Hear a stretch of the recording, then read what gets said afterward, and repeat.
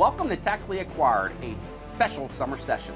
During the Tactically Acquired, a special summer session, we will focus on documenting our community's living history in a fun and easy environment. We will capture the stories of our community and sharing their stories, adventures, and journeys. The podcast is for anyone interested in learning more about our community and its amazing people. Now, this is unfiltered, meaning we'll go over the good, the bad, and yes, maybe even the ugly of being in the community and what is happening with us, around us. I'm your host, Rusty Martis, retired Air Force Mustang and OEF veteran, and I run the Veterans Resource Station at Northern Kentucky University. Today, my special guest is a community icon. And to get started, sir, can you please just state your name and where you live within our community? John Sayers, I live on East 3rd Street in Silver Grove. Lived here my whole life in this town. Awesome, except you just shared something with me. You lived here your whole life except for a couple of years. What were you doing when you were gone? I got drafted, was in the service. Absolutely. And what branch were you in, sir? The Army, actually the Signal Corps, 313th Signal Battalion. Awesome. Where were you based out of? Fort Meade, Maryland. In good old Maryland. I still remember my number too, 523519194. Your service number? Yeah. Absolutely. So we got to talk about two different parts if you're okay with it. The first one, we're going to talk a little bit about your service time just because you shared that and you have some great documentation that you shared with me. What'd you do while you were in the military? Well, I went to basic training at Fort Knox, and then after basic, they shipped me to Fort Meade, Maryland, and they sent me to cook school there, which I did real well in, but I didn't want to be a cook. Right. So I had some political friends who got me a mechanics MOS, and I was a truck mechanic when I got out of school up in Maryland. So after you got out of the service, you moved back to Silver Grove, and if you don't mind, about what time frame was that? Well, I got out of the service in 1955, October the 14th, and then I got on the police force. Actually, I was hired on the July the 10th of 57 and sworn in on the 11th. Wow. The only person on the council that was qualified worked for the fiscal court, and he had to work that night, so he died. He did it the next night at his house up here in 2nd Street. He just said, stop on, we'll get this taken care of, knocked out. That's awesome. That's awesome. So how'd you end up becoming a police officer then? Because you were a cook, and, well, you went to cook school. You were a mechanic in the service, and you became a police officer. Well, I witnessed a real bad accident on the 4th of July that year, and then the Silver Grove police were there, and I talked to them, and they says, well, we don't have enough people to try and get these drunks off the road. So I went to the next council meeting and asked if they could hire another one. Oh, there you go. And they said, yes, come on back, and we'll swear you in. And that's how you got started in your police career. Yes. And you did a couple years as a police officer. Am I right? How many years did you do total as a police officer? Well, a bunch of them. A bunch of them? And yeah, most of it here in Silver Grove. And then when I retired from Silver Grove, I went to the county sheriff's office for about a little over 10 years. Oh, wow. Yeah. And were you a police officer that entire time, or was there different jobs that you had within the department? No, when I started, there was three policemen, and in a very short time, there was just me. And then it just became you. Made you wonder if you got BO or not, but I was the only one left. So did you, the time that you spent in Silver Grove, you kind of became not only the police officer, but the detective and everything else, I guess, huh? Yeah, I even repaired the cruiser because I was a mechanic. There you go. Save them some money. Awesome. Which they didn't have anyway. Right. Or we wouldn't have had this dispatcher we had. Right.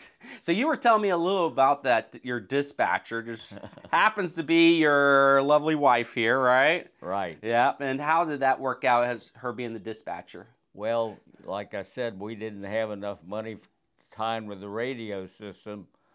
So the county would call our home phone, and she would turn the porch light on, and I'd drive out every 20 minutes to half an hour and watch for the porch light.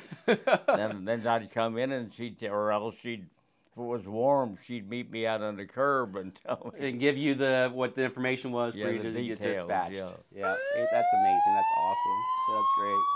And how did you end up, because you spent a significant amount of time as a police officer, how did that decision come about that you just made it a lifelong career? Well, basically, I enjoyed people. I enjoy helping people, but I enjoy doing anything to make it work too. Right. And I enjoyed it. I mean, I really do enjoy people, and try and find solutions to their problems, or find a way out of their problems. But I just enjoy it, and some people have hobbies. I guess maybe that was my hobby, but it was overwhelming. Right. Well, especially for how long was it that you were just the only police officer on the force? Was it a significant amount of time? Well, out here it was over 50 years. Wow. And then, so you end up doing 50 years as a Silver Grove police officer then? Is that correct? Yeah. Yep. And then once you retired from Silver Grove, you didn't give up anyway. You went somewhere else. I went from Silver Grove to the Sheriff's Department. John Dunn hired me, and that was another good experience. Absolutely. Well, do you mind sharing over those 50 years just a few maybe stories that you came across or helped serve and protect Silver Grove? No, I don't mind. One time, the 275 bridge down here at Brent, the kids from the high climb up there and come over and steal the navigation lights for their battery operated. Well, in Cincinnati, I'd always call over here, and I got sent every time. You had to go deal with the... I'm scared of the heights, but it's dark, so you can't tell how high you are. But I got up there, and I could see a bunch of them coming. And I said, "Turn the dog loose." And I barked, and they all went back to high in Cincinnati. Got them. So you were not only the police officer, but you were also the police dog as well at times, huh? Yeah, I had dual purpose. That's great. And then back then I had 7 bars in town, and the railroad yard was operating at full capacity, but they'd send these work crews in, and then they'd go down to Young's Tavern, and then they'd go over and get into fighting in their box cars or their sleeping cars. And I found that if I turned the compressor off, the air conditioning quit, and they quit fighting. So I'd go over there, just turn the compressor off, get back my cruiser. Never got any more calls. There you go. A simple, well, I call it simple solution, but thinking outside the box solution, just this. And the same thing at the trailer park. They used to have individual fuse boxes for each trailer. And if I couldn't get somebody to answer, I knew they were in there, I had a warrant or something, I'd park the next block up, go turn the box off, and pretty soon they'd come out to check their box, and I had them. And then you got them, huh? What were some of the I guess, I don't want to use the word crazy stories, but some of the stories that you just wouldn't believe as a civilian has never served as a police officer in their entire life? Well, the school didn't ever like the city. They didn't have any money for an alarm system. So the principal left a phone line open all night in the school, and had a phone next to his bed. And if he heard unusual noises, he would call me, and I'd meet him, and we'd go and check. Well, we went in one night, and we found the window broken out. So went downstairs, and I could see in the old room downstairs where these coaches stayed. And I could see a flickering, so I thought somebody had a flashlight or a candle or something. Well, just as I walked around the corner, boom, boom, boom, I thought somebody was shooting at me. Right. Mr. Dozier was behind me. He cleared out of there. Lucky I didn't fire any shots. But what happened, they were using candles, and they dropped them in this wastebasket, and it was full of basketballs. Oh. So when they caught on fire, they started exploding, and Oh, it sounded wow. like a gun. Wow. That's just, I can't even imagine going into that situation. Like you said, good thing that you used common sense and didn't just start shooting back, and it turned out to be, was it a bunch of high school kids then? No, it Yeah. was two kids from Cold Springs, and I caught them on the outside of the school. I gotcha. Yeah. They had lost their keys to the car in the school, and they couldn't go anywhere. Oh, wow. So they were there being mischievous anyway. Yeah. So okay, gotcha. Well, I know you had mentioned earlier that you kind of helped save the city money from being a mechanic because you were a mechanic in the military. You learned that and you would do that. But I'm just curious. So we call this show Tactically Acquired. And if you're not familiar with Tactically Acquired, it basically means that you sneakily gather needed equipment to get the job done. Did you ever have to do anything like that to get your job done? Well, a lot of different things came up through the years. Yeah. Over in the railroad yards, we would get people breaking the cars. So I would park down the road and walk to the yards, and I'd always let the railroad know I was over there, but I caught a couple of people breaking in cars railroad cars out of the way, and then but we would also find where they would unlock the locks and switch the locks and play games and make the trains on the wrong track. Oh, wow. So that was one thing we watched for too. Now we had Coney Island across down there where the Lawhead Landing is, where the ferry used to be, and they used to get a lot of calls down there. And anyhow, I got a lot of stolen cars there, but every time I get one stolen car, I find 3 or 4 others they'd tow out that we didn't know were even there under the water. Yeah. Wow. Fun of them. One of them there was a mid-engine Pontiac, a small car with a magnesium engine support, and it had been set on fire. I told the fire department, I don't think you ought to turn water in that. Why? They turned the water on. You never saw such a fireworks display. That aluminum hot melting and water hit it. Oh, wow. You're not supposed to get water on aluminum or on magnesium. Hopefully it was nowhere near anything that could also be No, it was combustible. the other side of the tracks down there. Wow. I'm curious, with your vast knowledge and the amount of time that you spent as a police officer, do you have any kind of secrets of your success that made you successful for that long a time for anyone that might be interested in going into that career field? Well, I had one where this lady come, her baby wasn't breathing. I did mouth-to-mouth resuscitation, and then it survived okay, and she liked me for years till I arrested her husband for DUI, and then I was no good anymore. No, back to being no good, huh? Yeah. So do you have any advice for someone that might be wanting to become a police officer? Maybe it's a high school student, or maybe a military member is just getting out and it's like, you know what, I think I want to be a police officer. What would you tell them? Well, the basic thing is always tell the truth. You know, the truth stays the same. A lie will change on you every time. It'll catch you. But truth, always, no matter what you have, truth's the best answer. And that'll get you through, because nothing will get you best. If people don't believe you, you'll never be a good police officer. And the truth, and treat people the way you would like to be treated. You don't have to mistreat people.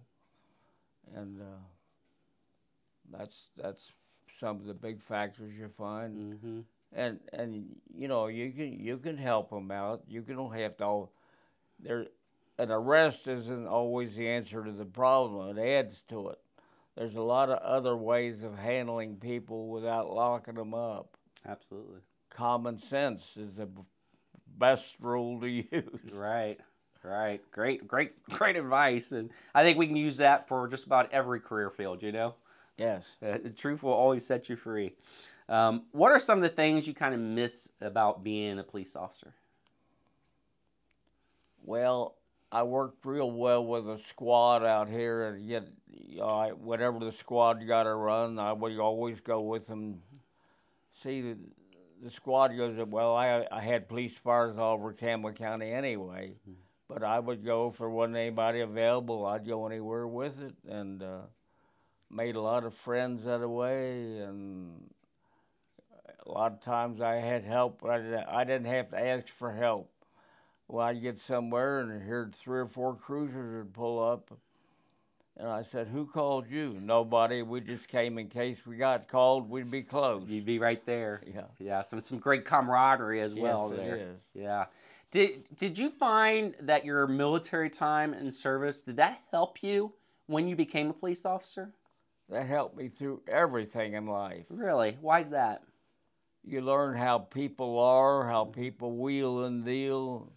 You know how to recognize the BSers from the truth. Yeah. And it was a good experience. Awesome. That's very cool. Is there anything that you're kind of glad you left behind that you don't have to deal with anymore as a police officer?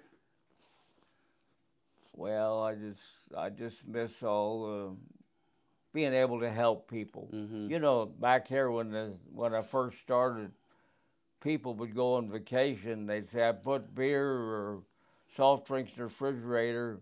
I didn't lock the door. You can go in and get anything you want while I'm gone." But in connection with that, the garbage man comes one day a week, so I would set their garbage can out and put it back if they were gone. No big deal to me, but it really helped make a good relationship with the people in the town. You talk about great community all around service, right? Well, you know, they talked about community policing. The first school I went to, I said, "What you people been doing?" "I've been doing this for 20 years. And it was the truth. Yeah, absolutely. Absolutely. I don't know if you want to go down this path or not, but I'm kind of curious, and you don't have to answer this question, but I'm just kind of curious to what you kind of think of the modern day police strategy and philosophy and everything that seems to be going on in America today around police officers. Well, 99% of the time, if you'd have done what the policeman told you in the first place, there wouldn't have been anybody hurt. You'd been handcuffed and gone to jail, maybe, but everything, when you run and then you grab a gun or something, or it looks like a gun, you know, when somebody runs and they turn around, maybe they got a flashlight in their hand and maybe it's a gun. Mm-hmm. And things get out of hand too quick. Just do what the policeman told you, and 99% of the time, that's as bad as it's going to get. Right, right. And correct me if I'm wrong, but it sounds like, from an outsider's perspective, hearing about your stories, is that you were part of the entire community. So, like you said, you would help with the trash cans, put them in, take them out. You worked with everybody to make sure that it was a safe and community throughout your entire time as a police officer. Well, I'll tell you another funny story. I had 2 blocks of concrete sidewalks poured, and this kid, well, somebody told me he was riding a bike, so went the other end of the sidewalk. Here he comes out, you know. But he was out when I got there. But anyway, he denied anything. But then we went to court, and the kid's father had a high-priced attorney, and he said, "How do you know that was the concrete there on that bicycle? It could have been concrete from anywhere. Did you do any tests?" I said, "Yeah, I did a field test." He said, "What was that?" I said, "I tasted it on the street, and I tasted it off his tire, and it tasted the same to me." And Judge Popovich said, "That's a good enough test for me." And it worked, though. It worked. Yeah. Did you have to do any other field tests like that? Well, some close to it. But Close to it. Yeah. Is there anything that you kind of wish that members of the community understood more about your career? Well, they kind of mistreated my kids over me being a policeman. They had 3 girls, and they took a lot of abuse over me, but they handled it well. That's good. How hard was it for the family for you being a police officer? You kind of alluded to it, saying your daughters kind of took a Well, little we bit all of go to mistreatment. the same school down here, and it's a small town. But I'll tell you another funny was, I got a call to an accident down here 4 Mile on 3rd Street, and anyhow, here she is, and this guy in a car with another girl in the car, and she said, he's going to tell you a story. He was actually teaching his girlfriend to drive, or whoever it was, to drive, and he hit the back of her car. Well, so he's telling me this big story, and I don't know which one of the daughters it was, where they were all in the car with her, and he walked over and he said, "Hi, Daddy." And he started telling the truth right away. I'm kind of curious that we're talking about family and friends and the community. Was there any part of the job that was just very difficult to talk to them about or to share? Yeah, I didn't tell them a lot of things. But a funny thing there, I'd gone down to get us some soft drinks one night for the family. Well, I arrested a drunk, had him in the back seat, and I forgot about the soft drink bottle down there. Well, he went to try to hit me over the head with the bottle. Well, I ducked, but the microphone on the radio fell on the floor, and it hit the mic and had it on, and we had a verbal dispute. I came home, "Daddy, you shouldn't talk that way." That you had mentioned a little about your military service and how it impacted your life. How about being a police officer? How did that impact your life going forward and still today? Well, it makes you take a different look at everything. Mm-hmm. You have to look at both sides more than you would otherwise. You know, being a police officer, you should hold yourself to a higher standard. I really believe it. You know, and because everybody knows what you are, and they're going to compare you with everything else. Mm-hmm. And I tried to do that. Well, it looks like you got a lot of respect and a lot of awards that went along with that as well. You know, this one just happened to pick up for Chief John Sayers for Outstanding Community Service for Voluntary Performance Acts that have substantially enhanced the quality of life within the Northern Kentucky community, and that was presented to you in 2021, just very recently. What are some of the awards that you remember that kind of stand out to you? People that just come out of the sky and thank you for something you didn't mean that much to you, but it did to them. Absolutely. You never know what some people value, what their value is, or what they care about. And it's amazing. Sometimes they'll thank you for bringing their dog home, or cat that you found, you know, or just things like that. Yeah. And again, there's a lot of the things that we talked about, and with the awards and the recognition and something, it all wraps around that community again, and just being an integral part, providing that protect and serve in this community. It just speaks volumes of who you are as a person, for sure. Well, you know, one day I was in court, juvenile court, and this kid said, "Johnny told me, that's Officer Sayers, that's not Johnny." Well, everybody calls him Johnny. If you could go back when you first got out of the service and you went down before you started your career as a police officer, what advice would you give yourself today? for that young man? Do the same thing again. Awesome. It's been a good life. I enjoy people. Like I said, some when they come and some when they go. But you can solve a lot of problems with talking rather than fighting. And you can usually, if you hunt a little bit, you can find a point of common interest, and then back from that. We kind of hit on this a little bit ago, but I want to kind of jump back into it just real quick. We mentioned, or you talked about some of the advice of being honest when you go in. What advice would you give young people when they're interacting or going to be interacting with the police force? Well, I usually tell them they're acting stupid. I said, look in that mirror. You're seeing a dumb fool. Act like you got some sense so you could look in there and be proud of yourself. And some simple thing like that sometimes changes people. Well, that's amazing advice. You're right on. You're right on.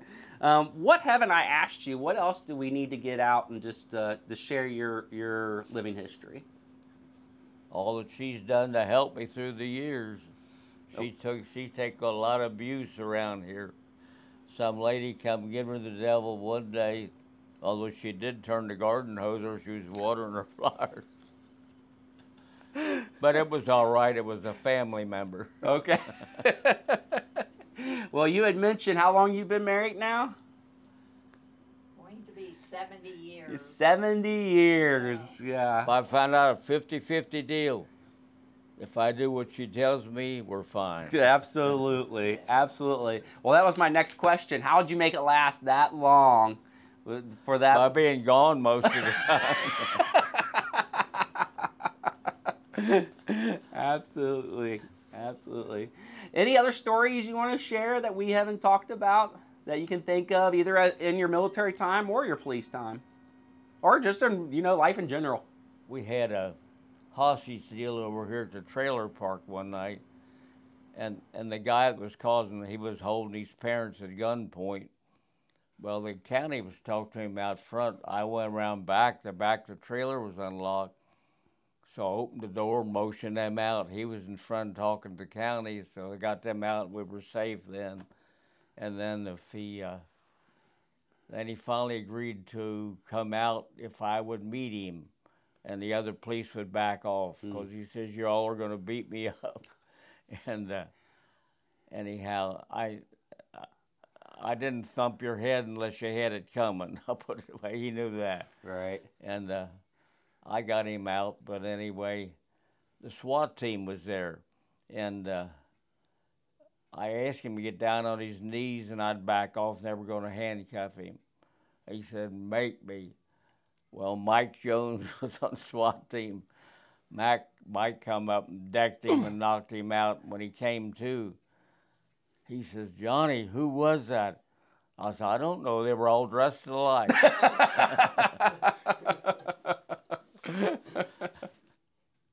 Well, the county got a trouble call up here in Melbourne, and I went up with Mike, and the heat guy beat the heck out of this woman. We got the squad to take her.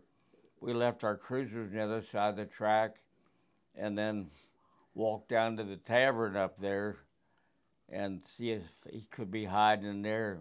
When they were walking back down, and I said, somebody coughed up in that roof. It was a house that had the old flat roof, but they were making it into a peaked one.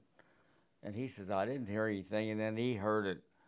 Well, there was wrought iron railing there, so he throws at it. The guy had pulled the ladder up there with him when he got up there.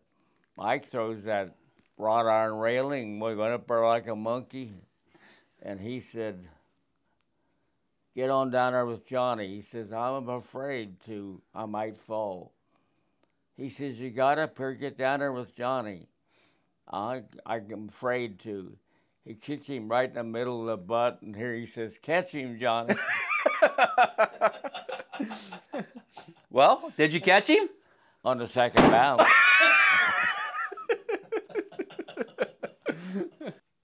Tell him about Roscoe? Oh, you got to tell us about Roscoe. What's the deal with Roscoe? Well, Roscoe was the first cat I ever had, but he loved to ride in the cruiser. Ah. So I had a leash on him, and I'd hook him on the cage in the back seat. But anyway, I'd stop a car and I'd smell marijuana, and kids that normally never got in trouble, and I'd say, "See, and he'd be at the window like this. That's my drug cat. And if you don't throw it out the window in the curb and drive off, I'm going to have him search your car." Boom. Here we go out the window, huh? I think one of the key points that we keep coming back to is how ingrained you were in the community. And I mean, for everything from you being the mechanic fixing the police chiefs or the police cars, to you being the dog that was on the force, and now you have your own trained police cat as well. So, but having that community involvement and being community engaged seemed to be a big key to all your success as well.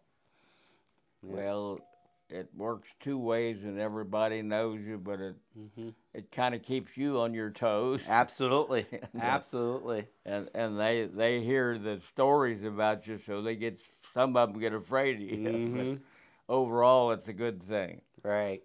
The old courthouse in Alexander, the county used to be there.